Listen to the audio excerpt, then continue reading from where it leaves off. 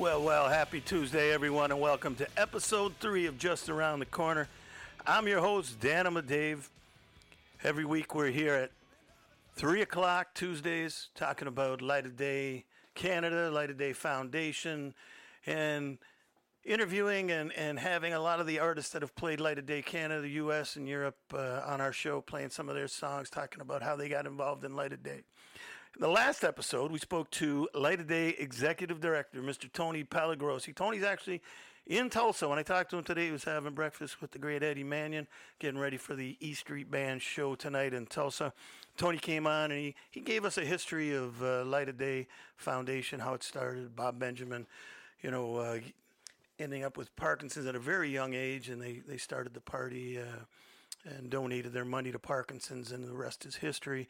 And they've raised well over $5 million for the cause. And the first episode, we talked about Light of Day Canada. We had the great Rick Rose, owner of 4680Q, which is what you're listening to today. And he was the reason we even moved forward with Light of Day Canada. Wasn't for Rick and Mark Matthews, we wouldn't be sitting here talking and you guys listening to all of our stories. So, you've got the history of both Light of Day Canada and the Light of Day Foundation. And now we're going to move into the fun part, is what I want to call it. Talking to the artist, listening to some of their songs, having them come in and play live, getting their stories about Light of Day, how they got started, and there's always some great behind-the-scenes stories, and our next guest is no stranger to telling great stories, so I'm looking forward to talking to him today. But before I do some housekeeping, I want to talk about our next show. We're going to try a different concept every fourth episode. So what I want to do is Light of Day, it's near and dear to my heart. And one of the reasons for it is the amazing music and people that I've met over the years down in New Jersey and in Canada as well. But down in Jersey, I met a lot of new people and heard a lot of great new music that I wanted to bring up this way, and we did. Folks like Jason Heath and the Greedy Souls, just recently Fantastic Cat. Some great bands, and I want to play their music. So every fourth episode, you're going to hear some stories about these bands and some of their songs, because won't be able to get them on the air, as an interview or bringing them in. So I want to play some of that great music that has really become near and dear to my heart over the years, and some of them will actually be playing that stuff live here in the studio, but these will be some of their songs that really turned me on to their music. Today, our guest, Mr. Joe D'Urso, is the executive director of the Light of Day Foundation. Oh, I got to backtrack. I apologize. Part of the housekeeping. I have a couple special announcements. One of them is we have a friend listening in from the hospital down in, Joe can correct me if I'm wrong on this later, in New Jersey, Mitchell. Mitch, I know you're listening, and hopefully this is coming across the airwaves fine for you, and I hope this finds you well, and that you get better soon. I also want to dedicate this show to one of our good friends. She's getting me choked up. She's a photographer for Light of Day Canada. She's been down to the shore as well. Great photographer in Toronto. She photographs a lot of musicians and artists. She had a great book came out where she took pictures of all these artists at the Great Hall in Toronto. I know she did my son's first photo shoot. She's a friend. She's on the Light of Day committee. Big part of Light of Day. Lisa McIntosh. She lost her husband. So I want to dedicate the entire show to you, Lisa. Now, back to the show. And one thing you'll learn with me on the airwaves is I get choked up easy. I don't know what happened. It was funny. When I was a kid, my aunt would read the paper, and she'd get choked up and cry, telling us a story. And we used to laugh at her. And as I got older, I don't know what happened, but, I tell a sad story, and I get choked up. So you have to put up with that part. I'll try to avoid most of it during our shows. But, Lisa, we love you, and we wish you well, and I'll see you tomorrow. So back to our guest today. He's the president of Light of Day Foundation and frontman of Joe D'Urso and Stone Caravan. That's one of those bands that I saw for the first time. They came up here, and then I would go down there and watch them, and I fell in love with them. And he's going to be on to talk about Light of Day. He's going to be on to talk about his role with the Light of Day Foundation. But first off, what I want to do. Now, last week we were supposed to have a Valentine show. Something happened with the board, and we got it all fixed up. Just a little, few too many buttons being pushed, but we got it all figured out. And Joe was supposed to be part of our Valentine show, and I was supposed to wish my wife a happy birthday because it was her birthday. But it had been a year, which is funny, from my last virtual online show that I didn't MC it. I produced it, and it was Joe's show, and it was called Blue Valentine. And this is how it was going to start last week, so I thought, what the heck? We'll start with it again. And this is from one of my favorite live albums called One More Song Live. If you don't have it in your collection, you should. If you want to get to know Joe D'Urso and Stone Caravan, it is the best compilation of his hits, but the stuff that he does live, and you'll get to see you get to hear what a great band these guys are, and I guarantee you want to get out and watch them. So, from that album, One More Song Live, here's one of my favorites. This is called Valentine Blue. Steph, can I get a shot of Jack Daniels, please? Or a glass or something?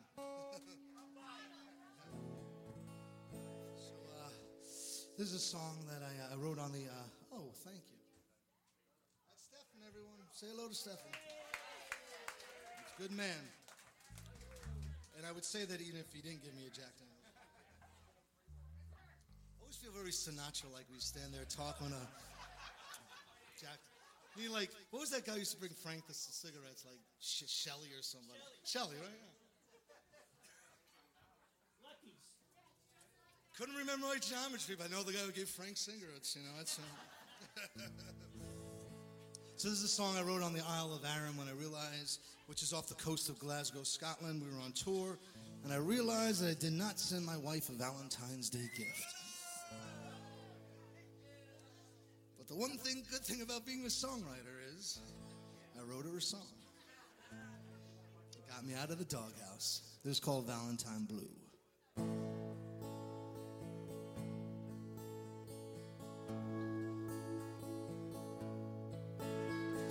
Sitting here at the top of the world, just thinking of you, girl. All we've said and done in our little ones. Didn't send a flower wreath, but my love is yours to keep. I'll be home real soon. We'll heat up the winter like June. So won't you be my Valentine through the slipstreams of time? Can you hear the words I send to you? Valentines are red, like the sun sitting now on your bed. But tonight, I'm Valentine Blue. If they measured a man's wealth by his friends, I'd be living like a king till the very end. We've walked, we've thought, we've left, we fought, but what we have can't be purchased or bought. So won't you be my Valentine through the slipstreams of time? Can you hear the words I send to you? Valentines are red, like the sun sitting now on your bed. But tonight, I'm Valentine Blue.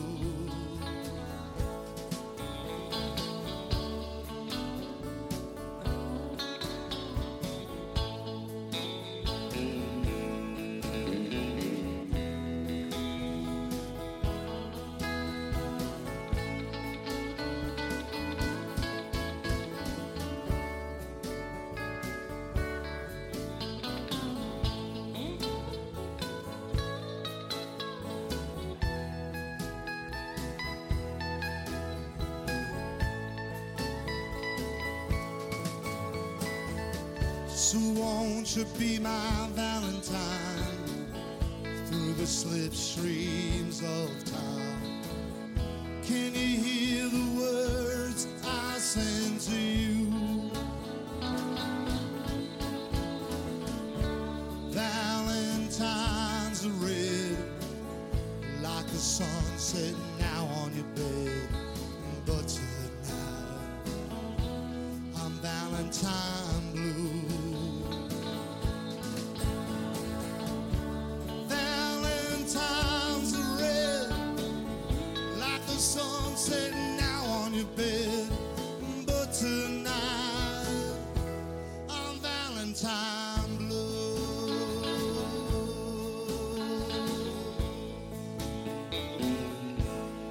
Ladies and gentlemen, Joe D'Urso and Stone Caravan, one of my favorite live albums. One More Song Live. Make sure you add that one to your collection. And I think you should be taking notes every week, because I'm going to be turning you on to some incredible music. I guarantee it, from these great people with big hearts, the Light of Day musicians. I really, really love that song. And again, that was supposed to be for our Valentine's show. So without further ado, and as long as he's online, I've got the fingers crossed. I'm holding on to my cross. I'm doing everything so that Joe does appear. I want to introduce you to not only a very good friend of mine, but he's the hardest working man in rock and roll. He wears 1,000 different hats, which we'll find out about soon. He's Mr. Light of Day. He's an adopted son of Niagara Falls. I want to introduce to you the great Joe D'Urso. Are you there, Joe? Joe?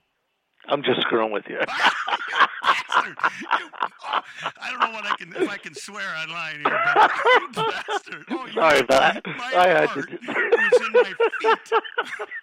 Well, I bet Gord's getting a great laugh out of that one. Hopefully Mitchell too. Hey, Mitchell, hope you're doing well down there. I know you're recovering. So, and it's funny. I don't know if you played that song. Well, I guess you played that song because of Valentine's Day. But that's the song that Mitchell, who you sent out. Notice that that's the song he always requests. Really, I didn't know. Yeah, and I only play that song around Valentine's Day. It's one of those songs I've been told I should play it all the time, but I don't. Well, you get the feel. Sometimes have time to squeeze it on in there, So. Well, I was so excited about this show, except I'm new to the in-station podcast thing, and we've had a couple hiccups, and I'm thinking this is a really good interview. This is going to be so much fun, as long as it works. And then you had to mess with me. So well, that's good. That's okay. I'm glad you were just messing with me, because the bead of sweat that dripped down my head at that moment was. That's funny. Well, and if anybody has seen any of our virtual talks, they'll know that me and you can kind of go on forever. So we do actually have a hard end to the show. So I'll try to keep track of that. How you doing, Joey D? Good. Today's been a fun day because I just was sitting here in my office and played for an associate of mine it was my first boss in the music business in 1986.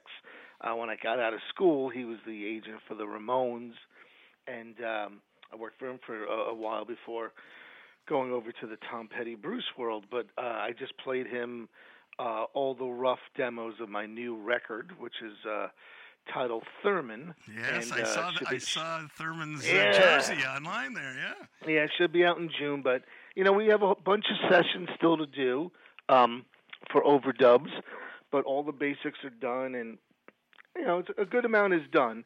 Another 3 or 4 really good studio sessions will be a lot closer, but I'm shooting for having it wrapped up by the end of March and then mixed and out the door by mid-April, which gives me a fighting chance to have vinyl, my first vinyl in hand by the end of June, when I'll do the CD release shows in Piermont, New York, and then in New Jersey, in Asbury Park, before I head overseas.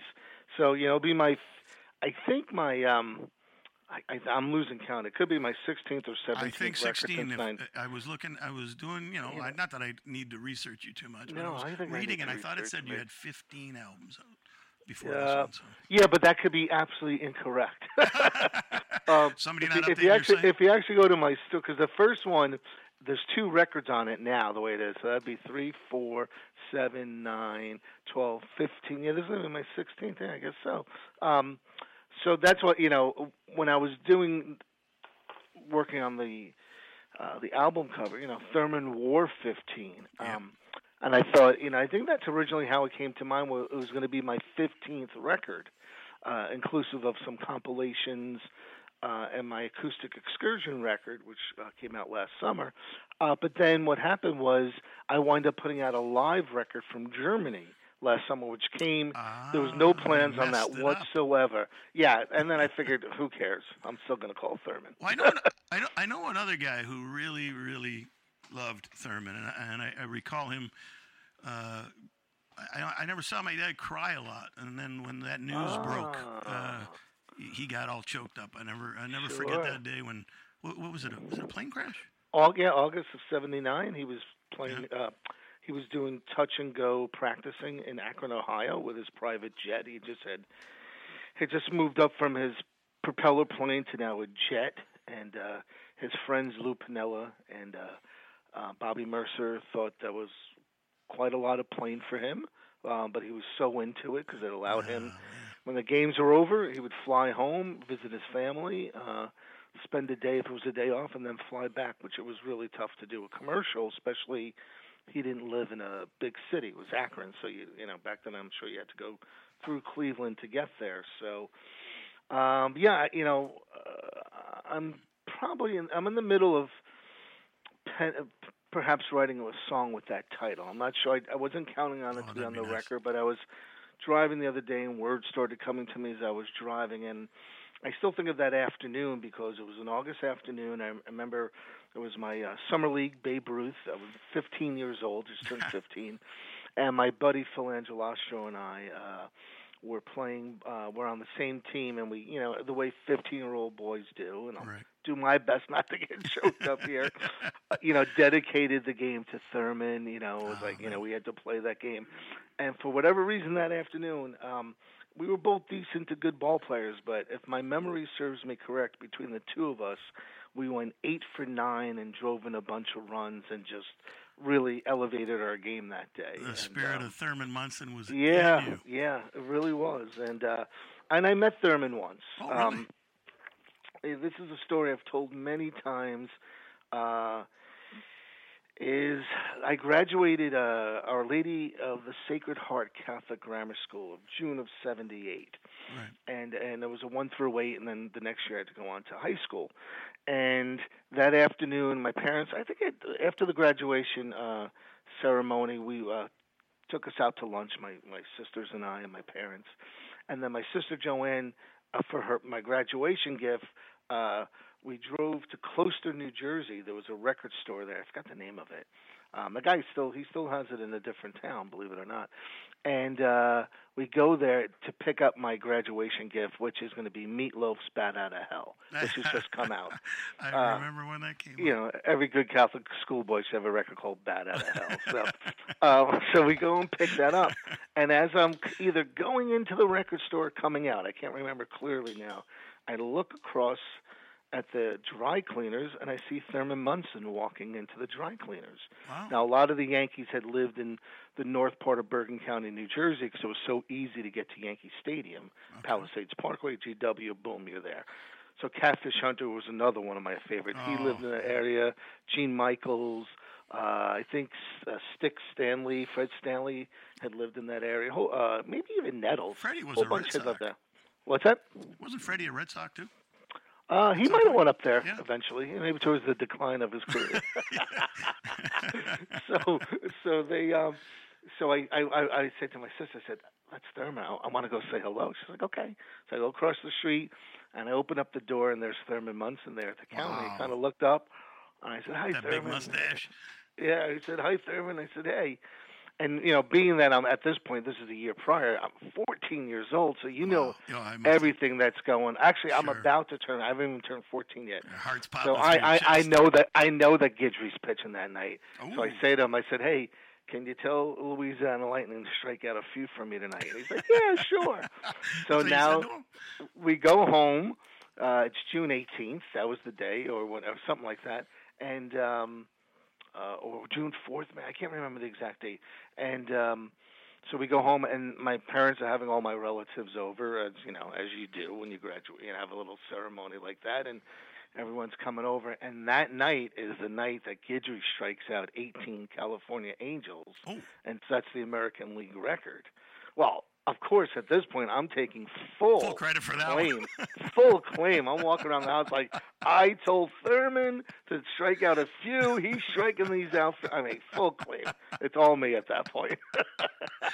Well, to our listeners out there, I think it's easy to see that this man is a diehard Yankee fan, and I'm on the opposite side of the tracks. I'm a Red Sox fan, but it's one of those teams, and nobody that likes the Red Sox understands me, including my son, is why I have this affinity to it. Yes, it's because my dad was a Yankee fan, but I just grew up. But I grew up it's greatness. I grew up listening and seeing all this greatness. Reggie Jackson, you just mentioned Ron Guidry, all these great players. How could you not? It's like the Montreal Canadiens in hockey. I mean, I'm not a fan, but I can't hate them. I can't hate the Leafs. There's too much greatness, and we have that Yankee Red Sox. Now, Gord, I know Gord's listening, and Gord, stop Facebook messaging me because I didn't turn the notifications off, and it kept coming up during the song. I kept hearing beep during the song. I'm like, oops, that was me. But we also have another rivalry. You're a big Giant fan, and I'm a Cowboy fan. Mm-hmm. Both of us didn't make out too good this year. We did all right. But so me and Joe, we have a lot to talk about, even outside of music. When it comes to sports. What am I missing here? Hockey, baseball, football? Well, I've been going to a lot of Ranger games fan, lately. Right? I've been going to a lot of Ranger games lately. You're not an Islander fan, though. No. I've been a Ranger fan. When I was a little kid, my cousin, who I don't know how this relationship started. My cousin was a printer. He's still alive, and his kids, my cousins who are closer to my age, run the printing business now. But when I was a little kid in the early 70s, he was friends with a whole bunch of Rangers. And cool. Going back to like 73, we're talking the gag line, goal a game. So when I would go over to their house, again in Tappan, it's New York, so we're not far out of New York City, Vic Hatfield would be there, Bruce McGregor, Rod Gilbert, what was his name, Jean Rattel? Yeah, Jean Rattel. So all those people would be there. Yeah. So when I was 16 years old, probably my second trip to Canada, my dad had taken us when I was a little kid to see Niagara Falls. Nice place there. Yeah, we were just on your side just a little bit, but I do remember walking around Niagara Falls. But now at 16, I just got my license, and my cousin says, "Hey, we're going to go up to visit my buddy Vic." So we go up to Vic Hatfield's golf course in Hammertown, up in Hammertown. I don't know if it was right in Hammertown or outside, wherever some of your listeners might know where Vic had his golf course. He might even still have it. So we go up there because he's having a pro-am. So we go up there Friday night, and we stay with him and his family because my cousin was friends with them. And, Vic was just, he was telling great stories. I remember asking him about saying, hey, this new kid, remember what year it is, 1980, Bobby Carpenter, I hear he's going to be another Gretzky. And Vic said, "Hey, Bobby's great, but I've known Wayne since he's 12. Yeah, he's not Gretzky." And I was like, obviously I trusted it. And anytime I would get up, like I went to the bathroom, I come back, I go to bite into my sandwich, there'd be like plastic mustard packets in my sandwich. Like Vic Hatfield was apparently a very large prankster. I was just going to say, obviously. He would tell me stories about what's his name was the coach of the Rangers at that time, Emil Francis. Oh my God! Yeah, I remember that. And they would. There was a guy. His name was like Walt Kachuk. Walt Kachuk. Yeah. And I think he was a rookie at this time. I think his sons are playing now. Yeah, and he. And they told him, when you get back, no matter what time, you pound on his door, let him know you're back, because he wants to know all his rookies are. So at 2 o'clock in the morning, you got this drunk hockey player pounding on his head coach's door. I'm back. And the guy's like, starts screaming. Thanks for letting me know. And he said, all of a sudden, he looked down the hallway, and he's like, Hatfield. Like, he knew who put him up to it. So that was. So what happens then is the Pro-Am comes, and the next day, Early Wynn is there, like all all these couple of old baseball players, hockey players. But then, as a 16-year-old, I meet a then 19-year-old Wayne Gretzky. Oh, you met Wayne. Yes, and my memory wants to tell me I golfed in his foursome, but that's not true. But I did meet him, and I did golf that day, but it wasn't in his foursome. Very cool story. But that was my time up in Hamilton. Now, see, there you go, folks. I told you, we go on tangents. My next question, which was supposed to be about 10 minutes ago. This is how we roll. Gord tells me to write a book all the time. You got to write a book. I'm like, I know, one of these days. But it has to be a book that can continually grow after you've published it. Like you can add exactly. chapters to it. But, you need like an audio book. So, Gord mentioned to me, I want to kind of go back to the song we played, Valentine Blue. He said there was an interesting story about where you wrote the song. Now, on the live album, you mentioned that you forgot to buy Lisa a Valentine present. So, I mean, can't get much better than writing a song. But he's telling me there's a funny story, and I thought you could kind of fill us in. We're on the Island of Arran up in off of Glasgow in Scotland, and it's pretty remote. And I remember calling my best friend since childhood, John Parker. I said, "Hey, JP, what's going on?" He's like, "Oh, I'm in Puerto Rico, with Lisa. His Lisa. He's married to a Lisa as well." I said, "What's that all about?" He goes, "It's Valentine's Day. I took her, for a couple of days away." I'm like, "Oh man, it's Valentine's Day." I'm like, "I didn't do anything, blah blah blah." So I think I might have made a phone call at that point, and I knew I had to do something to get out of the doghouse. But my buddy Mick Kemp, who was our opening act on this tour, and we've done so many shows with over the years in the UK, he was with his girlfriend had come up, and he hadn't gotten her anything, so he was able to find a plastic red rose on the island. I mean, we're not going to find any fresh roses on the island of Arran. Yeah, so he gave her that. And then the room we were staying at was right above the stage. So this performing was downstairs, and at this inn, he had different bedrooms upstairs where he put up the musicians who were traveling through. So Mick and I both wrote a song that night. I think it was almost like let's see if we can write a song and play it. So he opened up and I think it's called. I don't even know the name of the title of his song. I should know that from telling the story. And then mine was Valentine Blue that I played that night. But we both debuted the songs we wrote between soundcheck and showtime once we found out we had both screwed up on Valentine's Day. That is cool. So you literally wrote it in that short amount of time. Yeah, it just came. The good ones come quickly. Yes, I was just going to say that stood the test of time. That song. Yeah, it still stands up. One of the songs, speaking of Light of Day, and that I also wrote in the UK. Actually, I wrote it in Mick's front room down in Surrey for Bob Benjamin, is Hold On, which everybody will be hearing at the end of the show. Yeah. Oh, okay, yeah, which has become a song that we do. I recorded that song twice. Once I did a version on Down Here by the River with Stone Caravan, which starts off acoustic, and then it kind of gets into a Stonesy vibe after that. And I just thought it missed out on the proper emotional plateau that I wanted for that song. So I then re-recorded it for Jersey Diner with just one acoustic guitar, and myself, Greg Likens, and Vinny Mad Dog Lopez, the three of us singing together on that. Well, it's funny. Funny you mentioned Vinny. Vinny is actually going to be on the show in a couple of weeks. So I wanted to throw that out there to our. Yeah, he's always a good. He's got a few stories for you. I actually had an interesting evening with him. They were half in the bag down at the the Berkeley after the Paramount, and I came down. I was the only sober one, and we did a great version of Hula Hula Boys by Warren Zevon. Oh, that's the name of his Florida. I didn't realize that was a Warren song. Yeah, so sorry. I did not mean to interrupt. Band. No. Vinny's band in Florida. He spends half the year in Florida. It's called the Hula Hula Boys. That's right. And I had no idea that was a Zevon song. Yeah, exactly.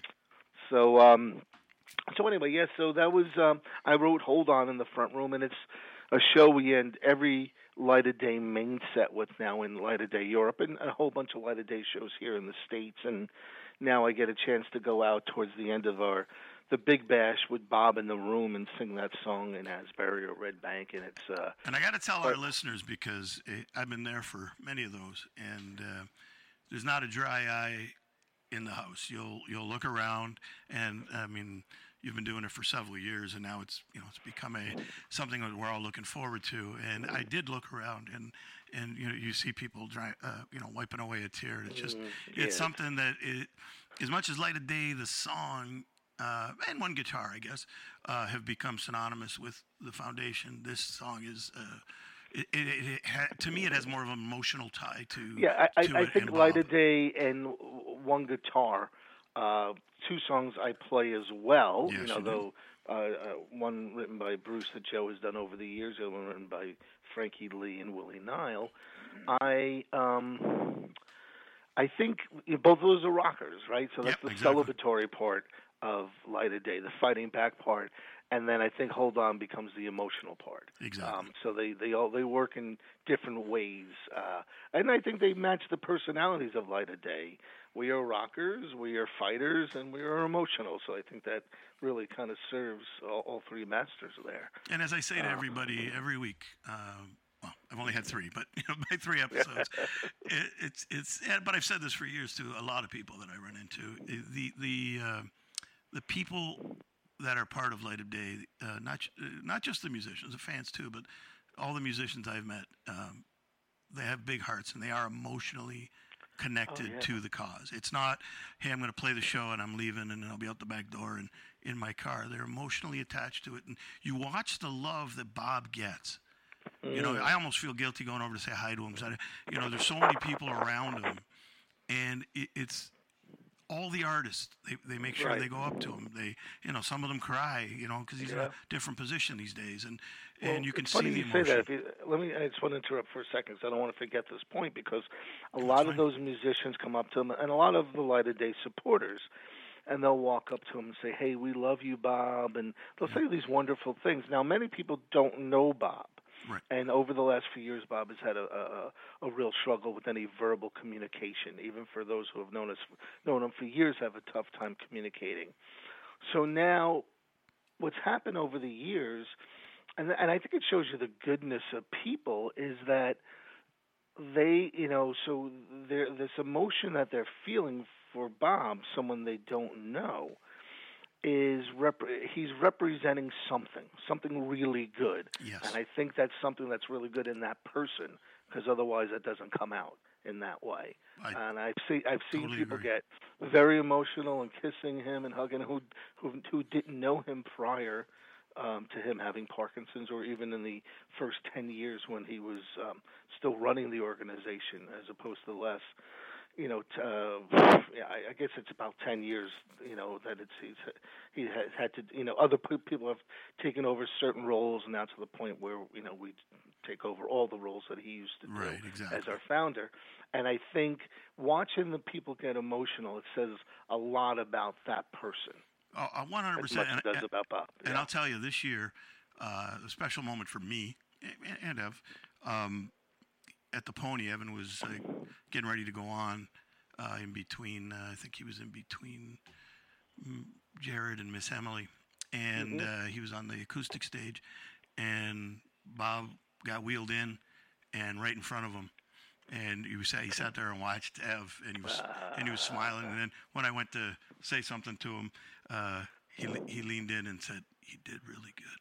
Very good. It made a lot. That meant the world to me. I said that we can go now. We can leave now. That was right. We're out of here. We're out of here. So now I want to turn the interview a little bit, and I want to get into one of the things that always fascinated me about you, Joe. Besides all the hats you wear and all the good that you do in this world, is how you got started in the music business. Because I remember when I first found out. I'll let you tell the story. It really did fascinate me. So tell our listeners how you got into the biz, and then how it led to Stone Caravan. Yeah, so I came out of school. I'm 22, graduated college with a communication media degree, thinking I'm about to get into film and TV. But I was always such a hardcore music lover, fan. Great record collection, but I didn't play any instrument. I didn't sing. I've always been a writer. You hadn't played yet? Sorry. No. I tried a couple of times, but I failed each time. Just gave up. And then but I was always a lyric writer. which makes sense as that's kind of been my forte since I started this. But and wrote poems. I was a poetry minor in college, English minor with poetry, and up in Fredonia, not far from you. No, that's right.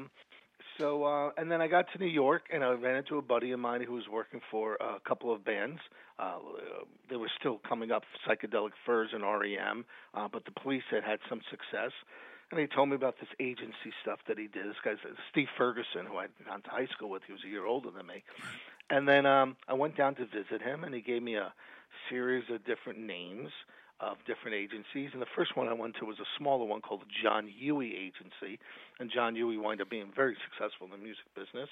But his roster was a little strange. And then he told me, don't even bother going to this one. It's called Premier Talent. They got Bruce and Tom Petty, but they've got like all these stadium acts. All they had to say to you. Yeah, they're very small. There's only maybe 12 people who work there.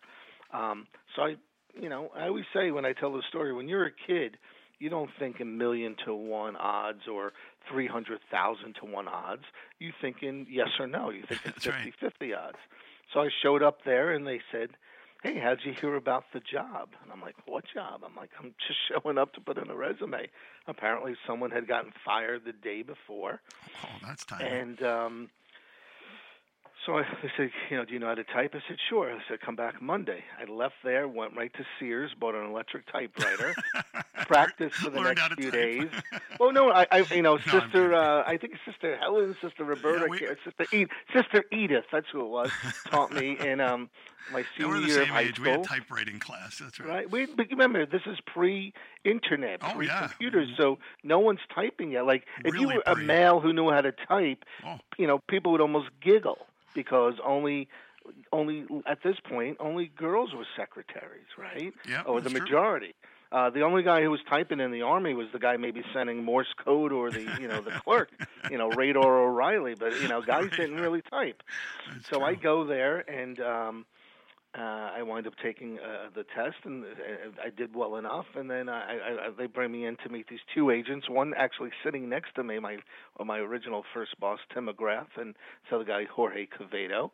And they were working on, and they had both.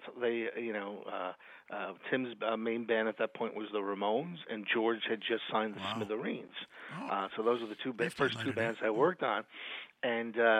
The funny thing was so what do you do right now? And I said, I'm a barker. And I remember Tim saying, a barker? What do you mean you're a barker? I said, yeah, I work at 10 at night to 6 in the morning at the at a fish market, which is an offset of the Fulton Street Fish Market, it's in Long Island City, Queens, and I bark out orders. 3 pounds of flounder, 10 pounds of... and they fill up these boxes, and they bring them to restaurants and supermarkets. So my cousin had got me a summer job while I was looking for my real job. So this turns then into, I become a secretary working for those guys for a year and a half. And then Barry Bell, who had been Springsteen and Petty's longtime agent, had fired his assistant. He comes over to me and says, hey, you want to work for me? And he and I never talked music. We were both the sports guys. Okay. So it was Yankee, Mets. We except for the Rangers, we didn't like any team. So it was always kind of almost like conversations you and I had. Right. So I said, great. And he said, well, I said, okay, you're going to let my bosses know. And he said, no, you have to tell them. I'm like, they hired me. I don't want to tell them. He goes, well, then you're not going to work for me.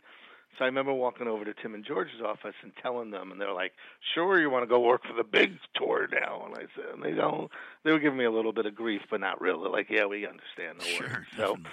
So within 2 months, it's now the Tunnel of Love tour. I worked on 5 Springsteen tours, and I think at least 4. Yeah, I did Tunnel of Love Express, Amnesty International, Human Touch, Lucky Town, and Ghost of Tom Joad. So 4 tours. Wow.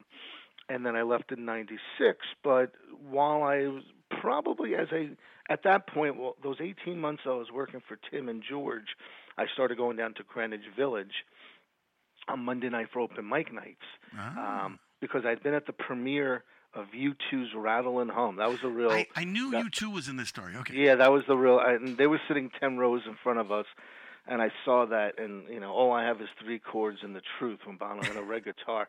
And I'm like, that night on the subway station, my old roommate and the original Stone Caravan drummer, Bob Place, I said to him, I go, we got to start a band. He's like, hey, I already know how to play drums. You need to learn how to play guitar. So I stayed in that winter. It was easy. Didn't have much money because they paid us crapola in the music business as an assistant. And I learned a handful of chords. And then, fortunately, my brother-in-law was a bass player, and my cousin Richie was a rhythm guitar player. So we started getting together in the summer of '89, and I had written, I had all these words. So we started, I knew I didn't want to go the cover route. I wasn't good enough to play other people's songs. And then we started, and November 17th of '89 was the first gig. We picked a lock and the empty apartments downstairs from where I was living, and we put about 100 people in there, and we rocked out. Kegs of beer. Bad rock and roll boy. Yeah. And then that was the start of, we were still called Three Chords and the Truth then, after that moment I saw Bono on screen. And then that April of '90, we had to put out our first demo. And that's when we came up with the name Stone Caravan. And we were that for all the demos, the first 3 records, and then on the 4th record, on Mirrors, my brother-in-law had said, hey, you're writing all the songs.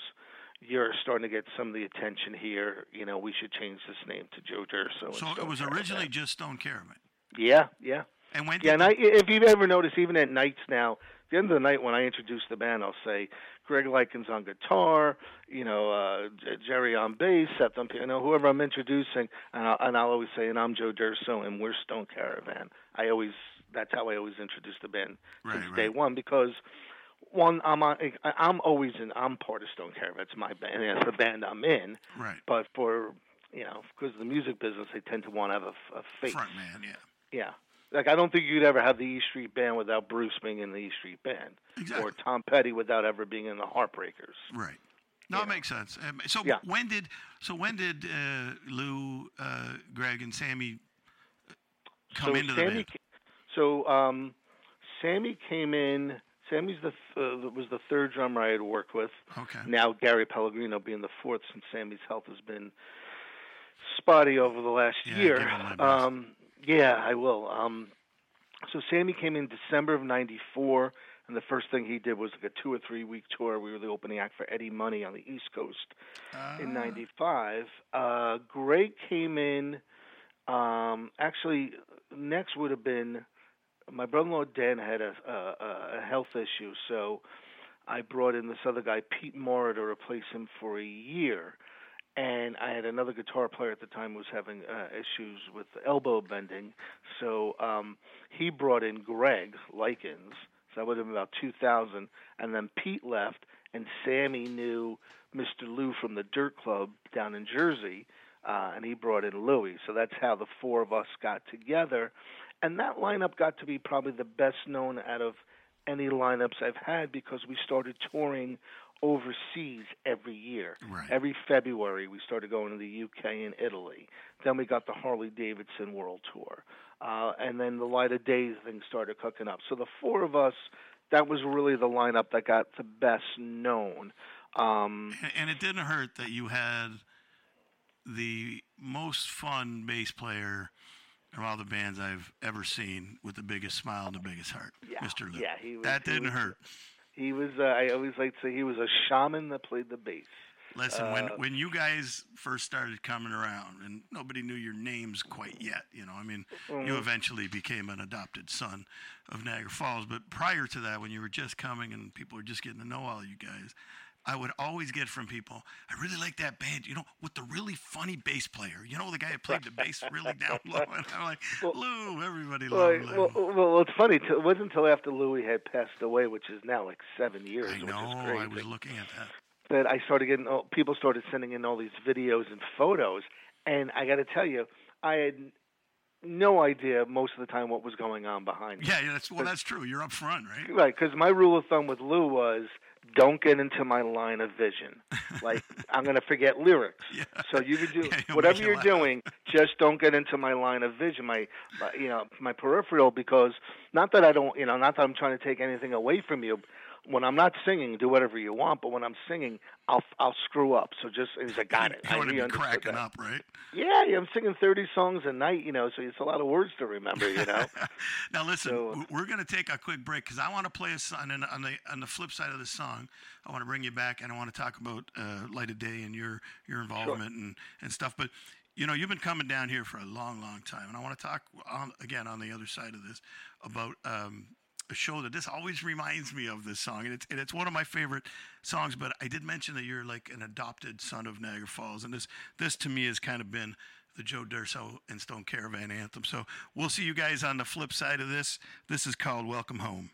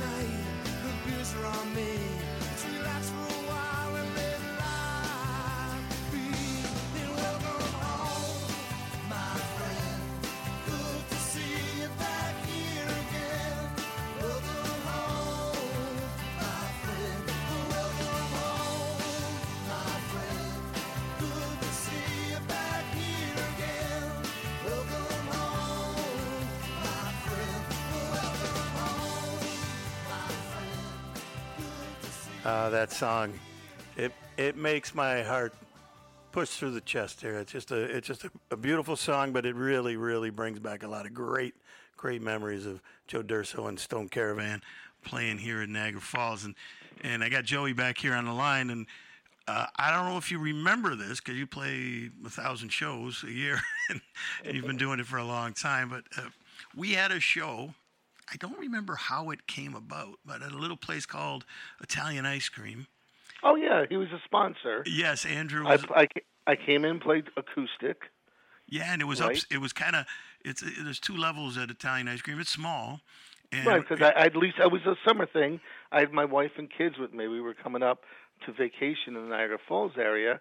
And he said, well, while you're there, let's set up a show. So it was kind of a pop-up, right? Like yes, exactly. It wasn't, okay, that's what I was wondering. I was trying to rack this old brain of mine. And I remember buying a sign that said, welcome home, and it was behind you. I still got the photos. I do remember that. And then, if you recall, you were playing, and the guys from the Roxwells came, and I think TJ was playing like the spoons and the plates behind you. It was honestly, we've done a lot of things for Lady Day. That is one of my favorite memories, and me and Andrew were just talking about it not too long ago. But that was a fun time.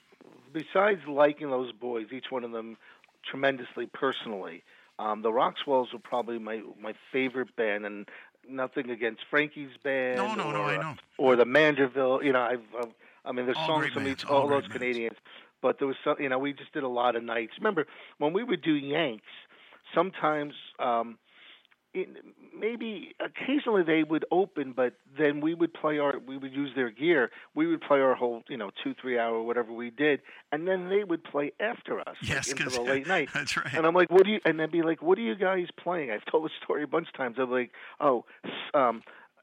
side 2 of the Who's. It was, what was the rock opera, the early one? Tommy. With Love Reign Over Me. No, not Tommy. The other one. I was thinking of Tommy. The Kids Are All Right or something. Okay. One of those. They would Quadrophenia. Quadrophenia. Yeah. We're going to be playing side 2 of Quadrophenia. I'm like, really? Like, who the hell are you kids? Like, they were great. I'll tell you, Gizzy had something. And he still does, I'm assuming. I haven't seen them in a while. But well, and having the cousins is the rhythm section. TJ and not David. What was the big? Oh God, I'm having a brain. And then he had the twins. Yep. Just great guys who could really play. And Matt. Oh yes. And with TJ, when you say these guys could really play, just another quick story for folks. I like the behind the scenes stuff from Light of Day that people don't know, but it was Friday night before Light of Day. It was Light of Day Eve, and I get a call from Jason Heath. No, was it Jason Heath? Yeah, that happened too. It was Jason Heath. His drummer couldn't make it over the border to do some legal problems. Right. And they were panicked. So we called TJ up. TJ went to their room and spent the next several hours learning their music because they were a band that hadn't been here yet. So nobody really knew them. And if I do recall correctly as well, TJ also backed you and Gary Bonds and Willie in one Nile show. And Hamilton. In one and show. And also, Sammy got ill, and TJ flew into. I can't remember. I remember. And he was my drummer for a big Harley Davidson thing in Milwaukee, and his brother and his father happened to be riding their motorcycles out to this event. They were going already. How cool is that? And then TJ played drums. It was like a 19-song set, and we rocked out. Yeah, I know. And as a non-musician, it boggles my mind how you can do that. Like how he did that. And drummers can do that. I can. I wouldn't be. I can learn the rhythm guitar part. So yeah, I can do that. And lead guitarists can do that. But drummers, it's a whole. Because drummers aren't listening to. They don't tend to listen to lyrics. Right. They're, they're following along with But I also thought the Roxwells always had this one great song called "Take You Home Tonight." That if the Strokes would have recorded, would have been a hit song. Should have been a hit song for them. It was just, you guys have always had a great. That was the thing that always impressed us guys from Jersey when we came up to you, was that this crazy musical bed of great musicians, and the reason why is that there was places for people to play. And it's kind of the same way. We got a band called Gin now with Nicole Sermonera and her brother and Miles Rogers, and they got that Roxwells feel. They I know I sent Tony their stuff because I was going to try to get them down to Light of Day Asbury, and it's just incredible talent, something straight out of Woodstock. A lot like, to me, they reminded me of the Roxwells, and there's a lot of great talent in this town. And with Evan now being in this music scene, I'm seeing things that I kind of, and I'm not saying I wore blinders, but I just didn't see it. Now it's there, and you're like, wow, we've got some talent. You're just exposed to it. That's all it is. I mean, when we went to Hamilton for Light of Day, that's how I met the Dinner Bells, which then turned into becoming friends with Tara Lightfoot. Yeah. That Hamilton is just incredible with the amount of talent Dave Raven. Though I played on a festival with Joel Plaskett, that's how I met Joel. There you go. Obviously, and then how can we? Peter Elkis, who's been a tremendous member to this family, opening the door to a lot of his friends that he's brought to the Light of Day plate, and that's let alone his own original stuff. Well, this is a great segue because we're going to have to close up the show soon. So. Mm-hmm. What is? I was going to ask about your role in Light of Day, which you can briefly go over. What you do at Light of Day, but I also want like your favorite Light of Day, if you got to, your favorite Light of Day memory and your Light of Day Canada memory. So first of all, let everybody know what you do at Light of Day. Sure. So, along with Bob and Tony, I started Light of Day with those guys. That's right. And Bob had been my manager, so I'm the only person to ever play on every main Light of Day show, and also the pre-Light of Day show, which happened 2 years earlier in Red Bank. Bobby Bandiera's band had played, and I sang a little bit with them. So, I've been there. And there was a year or two where Tony's involvement was, other things were going on in life that me and Bob were running it for those year or two. So, it's been part of my life for 23 years. And then as we kind of grew up and became a board, having a board of directors instead of just being friends of Bob, for many, many years I was the treasurer of the Light of Day Foundation, and then the treasurer, vice president. And then just last year, I just gave up those two roles, and now I'm the president of the board. We had to really get ourselves on a really good, very transparent financial standings, only because towards the end of Bob running it with his illness, some of our record keeping wasn't that great. We just had to clean it up. Nothing bad had happened. Oh, no, I know. Yeah, we just needed to get things in order. So Tony did a fantastic job with auditors, and we just really set ourselves up now for the next, I don't want to say next 20 years, because we were hoping we would have found a cure already. That's right. But we're not there yet. Well, like Willie says, you move on to another one once you do. Yeah. It's funny, when we started Light of Day, there was no one in my world that I knew that had Light of Day, and since then I had an uncle in my family, non-blood uncle, but have it and then pass away, and then my cousin. We share this. Our grandmothers were sisters. She's a year older than me. She has Parkinson's, so it did come into my life as I got older. Well, it seems that everybody knows somebody, whether it's directly in their family. Yeah.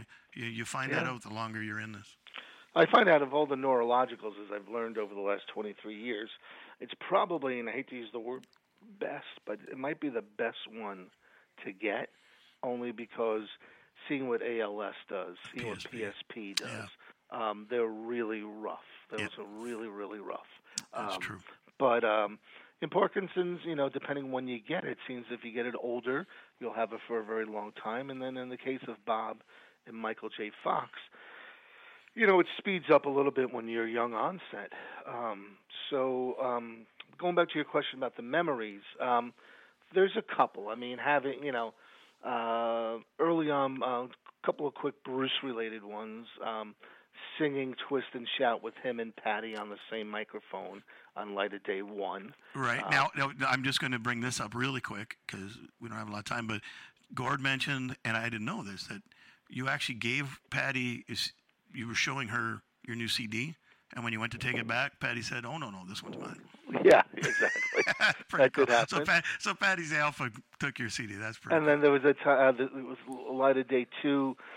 Bruce and Joe Grishecki needed to rehearse, and my two acoustic guitars were backstage, and there was this little tiny room at the Pony, and they're like, "Oh, we'll take them in there." I'm like, "Good, 3 of us will go in there.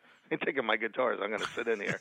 So I sat there like a fly on the wall for 90 minutes as Bruce and Joe ran through 90 minutes of songs. I just sat there listening and watching. That was a nice moment. That's pretty cool. And the other Bruce one was when I came off stage after the whole crowd was singing "Hold On." He was in the audience and came to the side of the stage, and as I was walking off, he said to me, he goes, "Hey, you guys sounded great." I said, "Oh, thanks." He was like, "Good song." I said, "I had some good teachers." Well, can I tell you, I was there, and he came out. I was standing on the side along the wall at the Paramount, and Bruce came out, and he was like, 5-6 feet from me again, like on the wall, and he was watching intently and really enjoying that. So I do remember that. I do remember that. I wanted to, it's the cocky part of my personality is like, "Bruce, do yourself a favor. Take one guitar and Hold On, next record, back on the charts."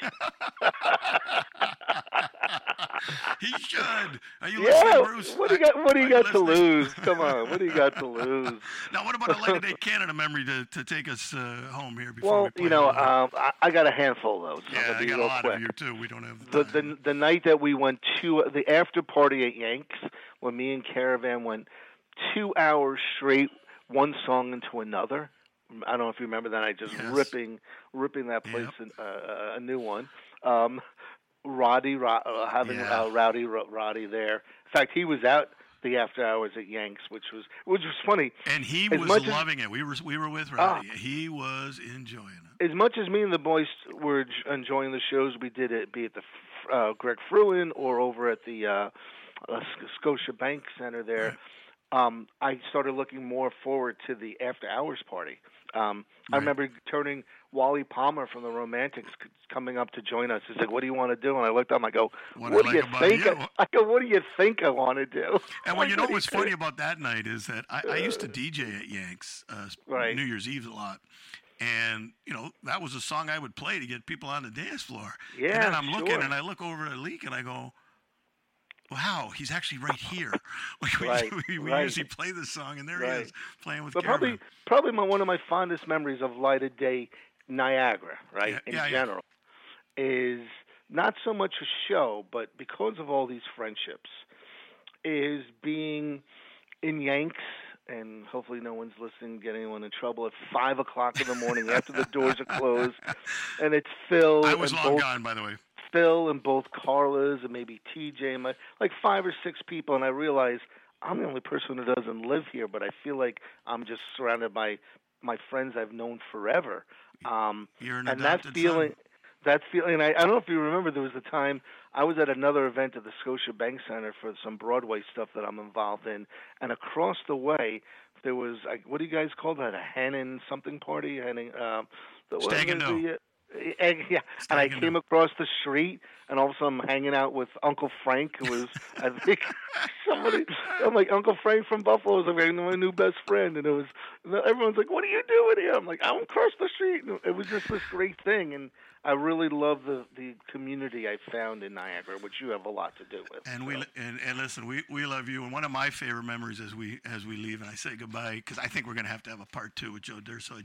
I got 6 questions on here that never came out, so we'll get to those with a part 2. Everybody enjoys listening to you, but one time it was too early for you. I can't remember why, but you guys didn't want to take off too early, so you came back to my house, you and the band, and Greg was watching cartoons downstairs, and you needed a little time to do some work in the office. And anyways, we just chilled and relaxed, and then you had to get going. And at that particular point, it was August, and the Red Sox were like 12 games ahead. It was something ridiculous.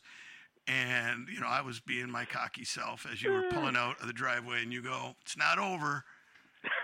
And you guys won the division that year. So that was I'll never forget that moment. I can almost picture the van backing up and me and you kind of jawing at each other and chirping. I'm glad you remember that. I'm glad. Oh, no, one last little thing to add. I know we're tight on time.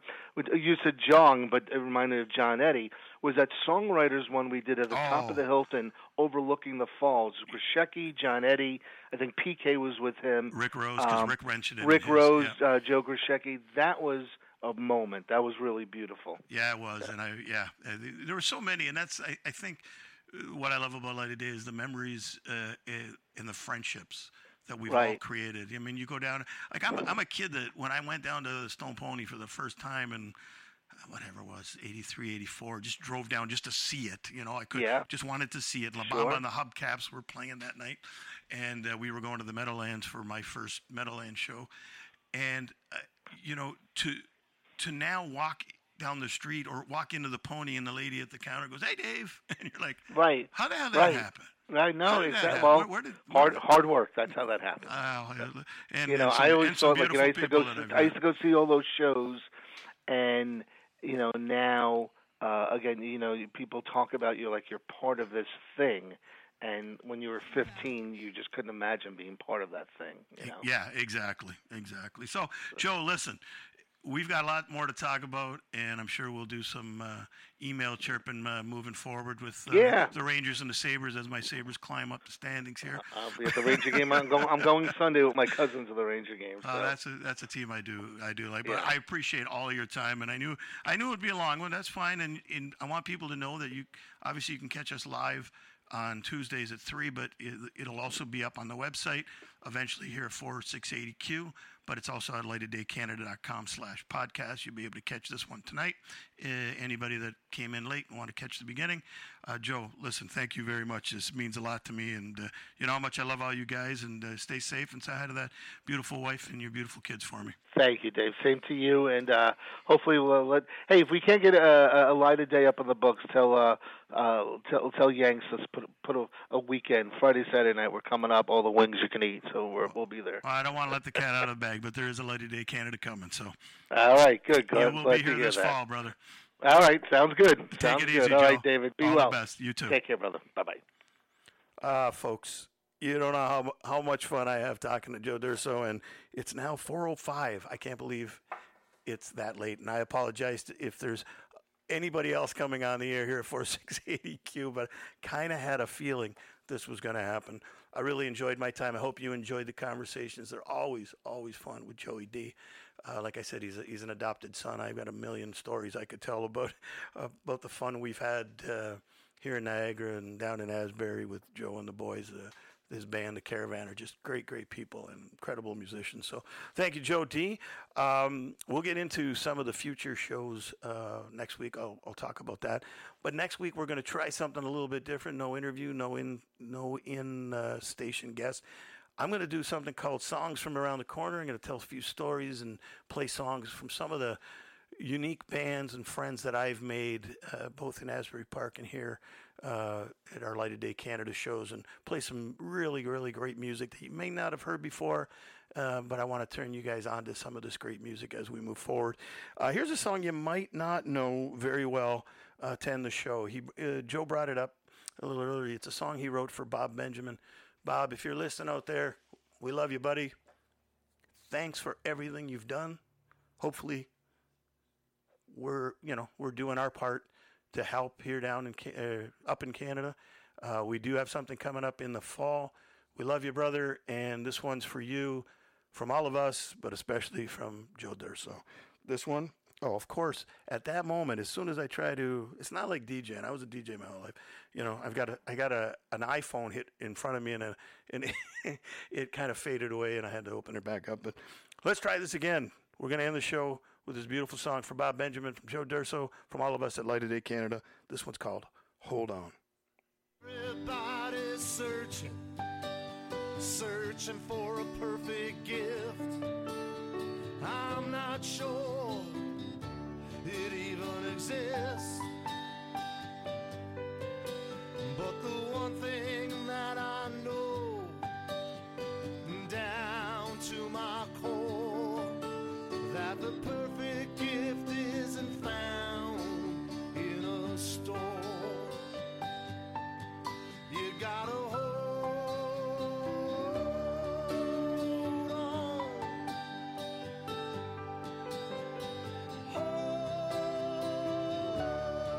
hold on.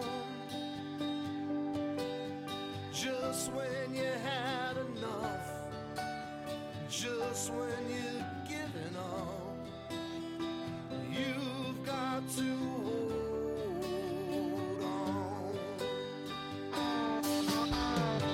People laugh and sneer off to the side.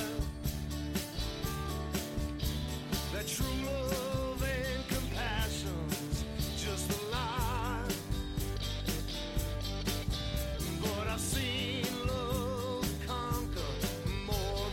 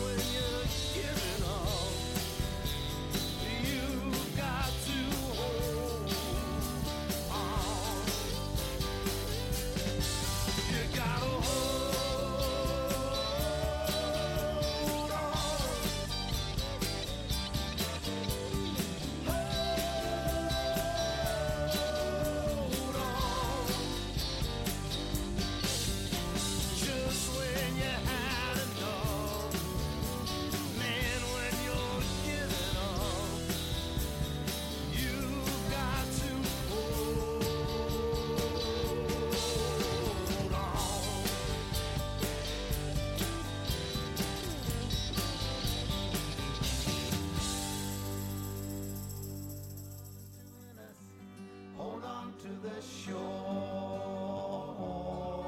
They'll be taking the key from